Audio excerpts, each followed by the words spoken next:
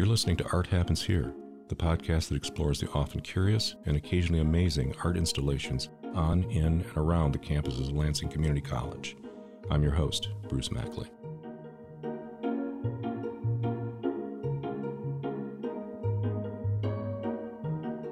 Well, we're back today with a very exceptional guest and another exceptional guest.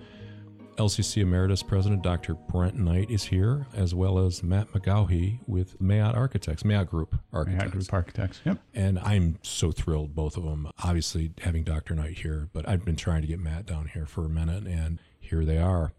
Welcome, Dr. Knight. Here. Great. And Matt, welcome. Thanks for having me. To Art Happens Here. And you're part of Art Happens Here because many of the projects that we collaborated on, and some that I had nothing to do with, you were heavily involved in from a design standpoint. I can't imagine what it must be like being an architect and designing structures that stand for decades, that your kids are going to drive by. Something about that. And it's, I guess, the same as artwork. Well, today, just to talk about a few projects and mainly points of inspiration, I'm going to start out with the big one that I've been putting off because I don't want to be down here talking about it by myself, is the sculpture Upward Bound.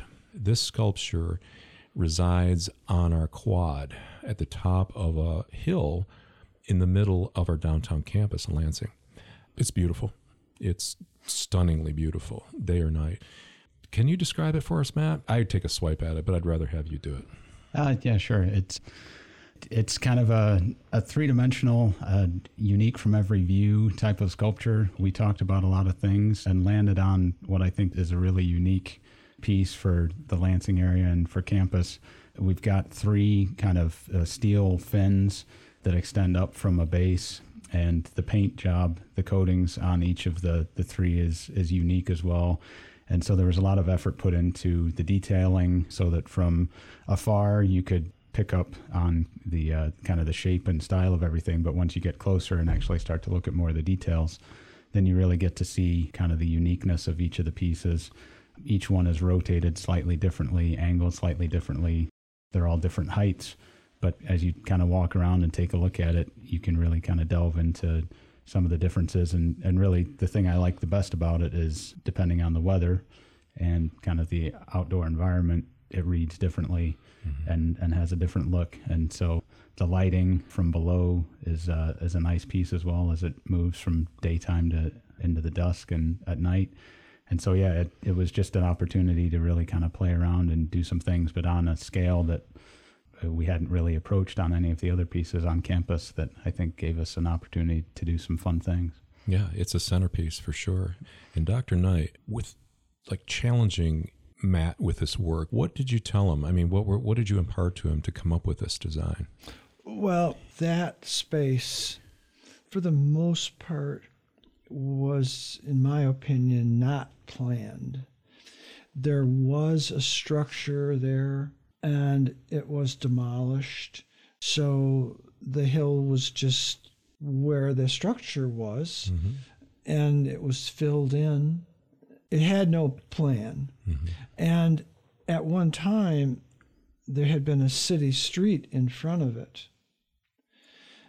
And I saw it as a major part of the college that was not finished. The hill was taller. It was difficult to access. Where the stairway is now, you really couldn't access it from that point. My conceptual goal was to redesign the whole space and then have a commanding work of art sculpture in the center as a way to finish the space and have the campus be complete in a sense. So that's where we started from. The first order of business was to knock the hill down as far as we could. And so Tim Martz and I collaborated on that. And over several years, we arrived at a point where Tim had worked civil engineers. And so at one point, we leveled it Took a lot of soil out of there. Chopped off about 5 feet of it. So? Yeah, we chopped off a whole lot of it, and there was a lot of cubic feet of soil, and hauled it away, and then flattened it so it could get maximum use. And then the stairway was designed. Did you design the stairway? We worked with civil engineer, landscape architect to do that. Yep. Because it had to be a stairway that worked in form and in function. That was not easily done. It took a good plan. I mean, it had to look right and work right and serve the purpose, and the stairway was an important part of it. And then on the north side of the site, we had to make it ADA accessible. And again, you're on a hill, and that was a challenge. And then on the west side, you had to make it so there was a major pedestrian thoroughfare, a sidewalk, and that had to work. And then on the south side, you had Guitar Plaza, and it was, again, the center of the campus, and it was going to be there for hundreds of years, 100 years, you really don't know, but a very long time. And the work of art, the sculpture, had to command the space. And you're up against large structures on all sides, really. Truly. I mean, the HHS is an imposing structure. So on all four sides, you got big buildings. So you need something big enough to make it work. In my earliest conversations with Matt, I mean, we talked about all of that. And I said something like an obelisk. And because I had been in Paris and seen other monuments like that were tall and large and command a space. So I suggested something like an obelisk to Matt, and then he came up with, on their own, the 3 spires, and then we worked on that. And there's a whole lot of questions like, how's it going to be oriented? What's the base going to be? How wide and how thick and how tall? I know that I kept saying taller.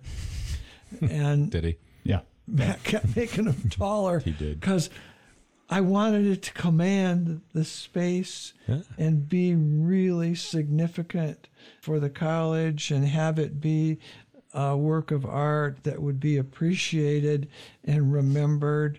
So that's how we went. And then the process of making them, I mean, you're in a harsh winter weather condition. You have to make them really durable. So then the galvanizing, the fabricating and the galvanizing, and they're so large, how do you get them to the galvanizing? And Didn't the galv like double the weight? Isn't that what I heard? It may have. It was a big process, and yeah, just the movement and the craftsmanship that went into the basic welding that seems like it should be fairly achievable, but the scale of it just made it that much harder, and getting to go see the steel guys in the shop working on that. Is that Douglas? Douglas Steel did that, and then transferring it over to the paint shop and watching those guys. It's easy enough to paint a wall. Well, it can be, but what these guys had to do of rolling around on their back. And he wouldn't show me. I mean, I went over there because I was over there a few times, and they developed a proprietary system for moving it around the shop, those pieces. Yep. And he gave me a glimpse, but he didn't want to, because they had to come up with this. They had to get it around their paint shop. Yeah. Well, they were huge, and you had to have a paint booth that would accommodate those. Yeah. And then you have to lift them. And not only that, they had done the sculpture in front of the administration building, and they are just most expert painters and finishers. They are. And then they on their own came up with their plan and how the shades change as it goes up. I remember you pitching that to me. They exceeded expectations. Yeah, they were the real deal. Executed an awesome finish and durable paint, and I'm most proud of it. Again, the whole thing exceeded my expectations, and I'm delighted with what Matt and the craftspeople that made it all happen, and the color selection. Well, you did a lot of the color. Yeah. I worked on the color and with the swashes, and it's just so elegant, Matt. It's beautiful. It's timeless. I remember the small model because some of these small models you see come in, and I'm like, I can't wait to see that. Yeah. And it's just beautiful. And didn't you tell me, because I love these quirky facts, that all these one-offs that you have to design, that there are no like approximations surrounding the safety or the durability. I mean, you have to use your educated guesswork. Didn't you tell me that, you factored in if like a 200-pound man shimmied up to the top of the tallest one and like waved it back and forth, it wouldn't like shear off or something like that? Yeah, those are the conversations we don't normally have with a structural engineer, but we had to factor that one in because you just never know what happens in a downtown environment. But there's a lot of concrete on that base, but even then getting into the detailing of the exposed piece of the concrete, and I can't remember how many textures we looked at for the patterning on that concrete as well, because we want people to come over and look closely and engage with it and sit down. And the concrete guys, the trades guys that came and poured that base put in just as much effort as everybody else to finish it off. Those footings go down, 8 feet? 6 to 8 feet. I can't remember. Yeah, no, it looked like a room in a house. It's a 16-foot diameter base, I think. It's just solid concrete to make sure it doesn't fall over and turn over. So Well, to our listeners, if you haven't seen it, look it up. It is visually, it looks New York, Chicago. Not that Lansing, nothing wrong with Lansing. Just saying it fits in, and yet it doesn't look like it's part of this area. It's beautiful. There are colored LEDs that beam on this thing at night. So it's a beacon at night. And working in marketing, I mean, I'm just the photographic opportunities that we can take with kids in front of it or graduating classes and having this thing as a backdrop is just limitless. Yeah, it was a great opportunity. Very happy to do it, and we liked it so much we used it for our holiday card for the office that year. So it is a great photo spot. So I hope people take advantage of it. Glad to hear that. Then I need to also mention, none of this would have been possible without Andrew Abood. That's very true. Andrew is a trustee, law firm, an attorney, family, longtime family in Lansing, and the family is very civic-minded. And Andrew was in my office. I think I had a rendering or two and explained it all to Andrew. And I said, do you know anyone that I could talk with about funding this? And he really liked it. And all of a sudden, he just said to me, I'll make it happen. And so Andrew donated the funds so that we could have Upward Bound. It was a goodly amount of money. It was. And so I'm most grateful and appreciative to everybody that made it happen. Matt and his firm, and it's not an everyday thing. And you and the contractors that made it work. And I think it'll be an iconic piece for the college and the community. It already is. It already is. And Dr. Knight, touching briefly on, you're a master at the philanthropic angle of allowing sponsorships or involvement with community members in our art pieces. Naming rights, if you donated a certain amount, and engaging, it wasn't just money out of our pocket. Because I remember we'd build these presentations, and the next project we're going to discuss is the clock tower. Lansing Community College has a clock tower, and it's beautiful. Matt was involved in the design of this, getting the Granger family to step up. This thing covered, I think it was a steam vent from an old welding thing. Welding exhaust. When the college was built, the welding shops were underneath it, and so it was exhaust for our welding. It was also an aesthetic quality, and it had kind of the brutalism feel to it. So when I came to Lansing in 2008, I said to myself, I am going to deal with that. Yeah, nope. It was ugly, and there's no two ways about it. And it was associated heavily. How do you even describe it? Thor's hammer in cement, maybe. There was literally a week ago just a tweet about it because somebody had pulled it out of the archives and it went around and everybody was flying saucer. something stuck on the end of a stick. It was a unique piece. Nobody was really attached to it emotionally because it was that bad. Right. I thought it was a water tower. Somebody told me years ago it was a water tower or whatever. But at any rate, Matt, can you describe the process in beginning something like this? I mean, do you decide on the scope? Is there a budget thing that guides things? Obviously, I'm sure there is. No, yeah, with this one, again, it was kind of a logistical thing. We talked about it in the past, and just the logistics of removing what was there and building something new over it. How much of the existing do we leave behind and use as a framework for the new? Again, the question of height came up over and over again, and I think it's a recurring theme, but make it taller was commented a few times. And we did the best we could with what was there to build upon. With this one, we had, a clock tower has a certain sense of properties and characteristics that you have to maintain to call it a clock tower. So we had that as a basis. We had the existing conditions as a basis. And then it was just trying to work through the details of how to make it work and then what the right proportions were. And again, we went through multiple iterations of what does a clock tower want to look like. We looked at other examples from other places in the world and landed on a solution that I think worked very nicely for this college and worked out to be the right height for visibility, both on campus and then from downtown as you're approaching it. It's, that thoroughfare coming towards campus is a really good spot. So while the original construction may not have been something that people wanted, the location of it was very much a key player in being able to turn it into something useful. And the clock tower is a great thing to have. So I hadn't even considered that. Yeah. The spot is perfect because it doesn't have a bad angle. And the carillon, the bells are digital, yes, right? And they sound real. I mean, it sounds like there are bells like vibrating in this, and it just lends an air of elegance, again with the elegance, to our campus where you feel like you're somewhere when that thing goes off and you're walking by it. It gives you chills a little bit knowing what was there before it. Was there anything that came up short that you were disappointed in, or any challenges, any curveballs when you decide to design a clock tower?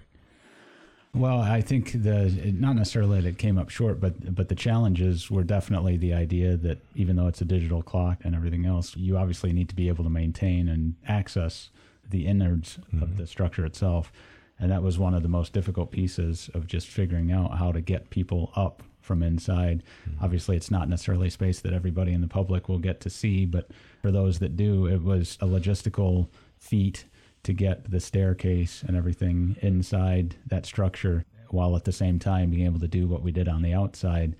I think the fun part of that project was seeing the construction and watching the top of the tower be built at grade and then picked up by a crane and set in place, and just kind of being able to see that from different angles from adjacent rooftops and things was really kind of the finishing touch. It is kind of the icing on the cake to see that land on top of the tower.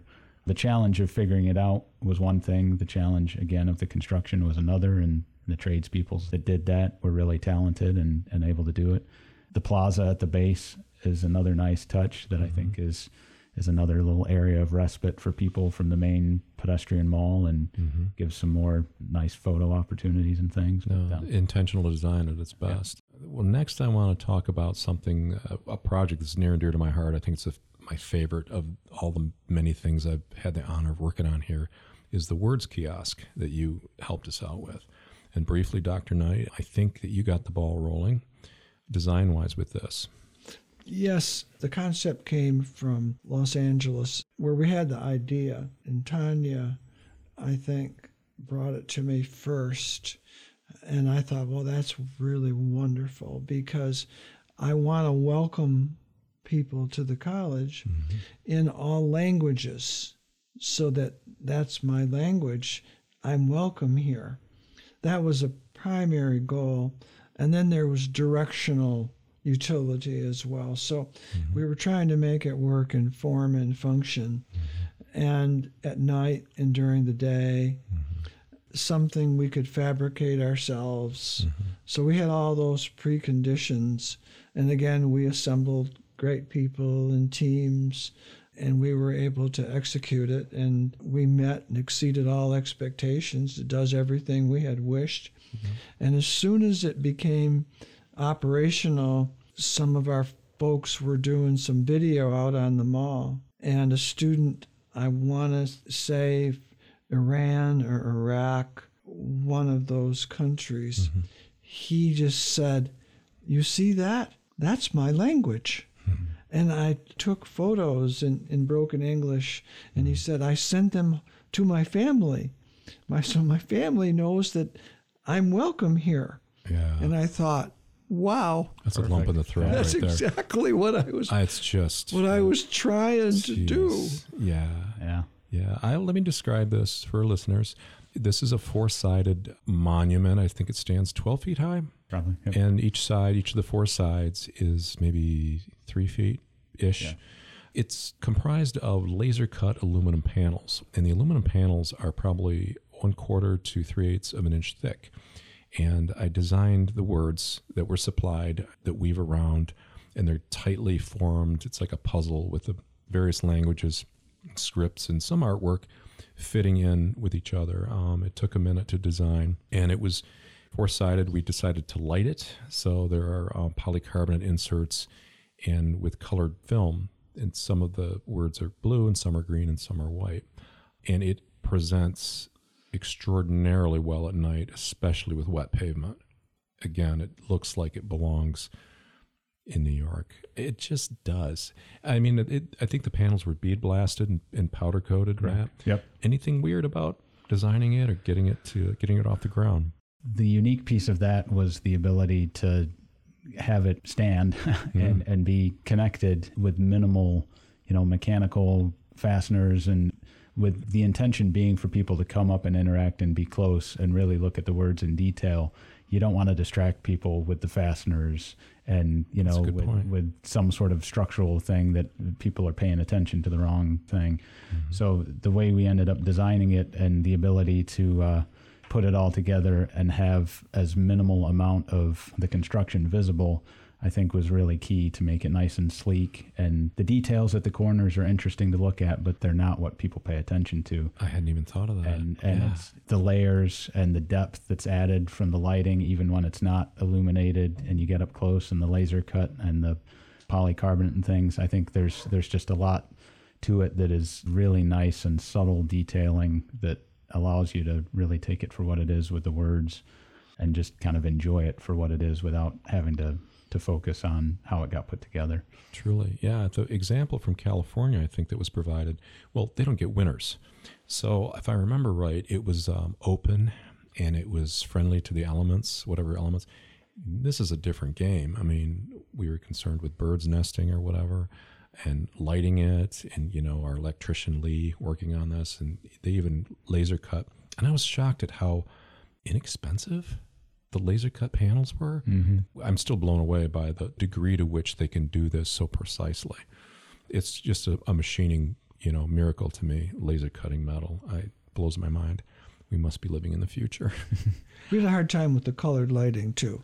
A little bit, yeah. But again, Lee and our folks made it happen. Yep, they brought conduit in, and it presents so well. Well, what else, Matt? I know that you're involved in the infinite space hanging acrylic in the Star Zone. Was there anything else that you felt like touching on while you're here? Because you're a hard guy to pin down. So I'm going to make the most of our few minutes that are left. Sure. No, one of my other favorite pieces is the cube. And forgive me, I don't remember the specific name it was given at the end, but that was another design challenge. And you spoke before about with Upward Bound having to factor in people climbing on it. Well, this cube is even more appealing to somebody to jump on top. And I'd like to believe we achieved the final goal, but I still think that maybe if we ever get to do a cube version 2, we can get it even better of making it look like it's balancing just on one point at grade. Because I know, Dr. Knight, that was a big piece. You didn't want it to show how it was sticking out of the ground and everything. And so the design of that one, again, it's a lot of this is the innards that nobody gets to see. But when you understand it and are a part of it and know all the intricacies that go into it, it makes a really exciting thing to see in the flesh. And just one of the things that I appreciate most about all the pieces we've been a part of on campus is the environment that we get to design these things. And on this campus is so much more inviting and opportunistic than other things we do. Every piece is able to be viewed from multiple angles in multiple environments, multiple atmospheres. And so again, depending on the season, the time of day, just the activity around it, all of these different pieces react differently. And it's one of the most enjoyable things that I find about coming back to campus to work on any of the projects is to walk through and see different people interact with them, whether they're sitting on a bench or they're sitting on the base of one of these things or taking a photo of it or just walking through the buildings. Definitely can tell that people react to the environment and the places and the spaces that have been created here through all these different elements that I think it makes it a very lively and engaging and inviting campus to be a part of. And really it's more than just the coming to class, it's interacting with the campus along the way. So no, that's wonderful to hear. And it's true because our clients, our students, they're a big deal. And providing an environment that projects a sense of importance makes them feel that their efforts here are important and worthwhile, because we do very worthwhile work here. And I'm going to get all choked up, so I need to stop. Gentlemen, it's been fantastic. Matt McGaughey, president of Mayotte Group Architects, Dr. Brent Knight, former president of LCC. I can't believe this. I have you both in the same room again. We used to do some wonderful things together, and it's been extraordinary talking to you both. Thank you for the time. Yeah. Well, thank you.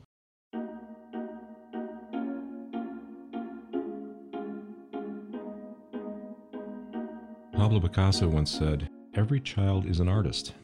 The problem is how to remain an artist once we grow up." If you want to check out what I've been talking about, just visit this episode at lccconnect.org. Art Happens Here is a production of LCC Connect. Thanks for lending us your imagination.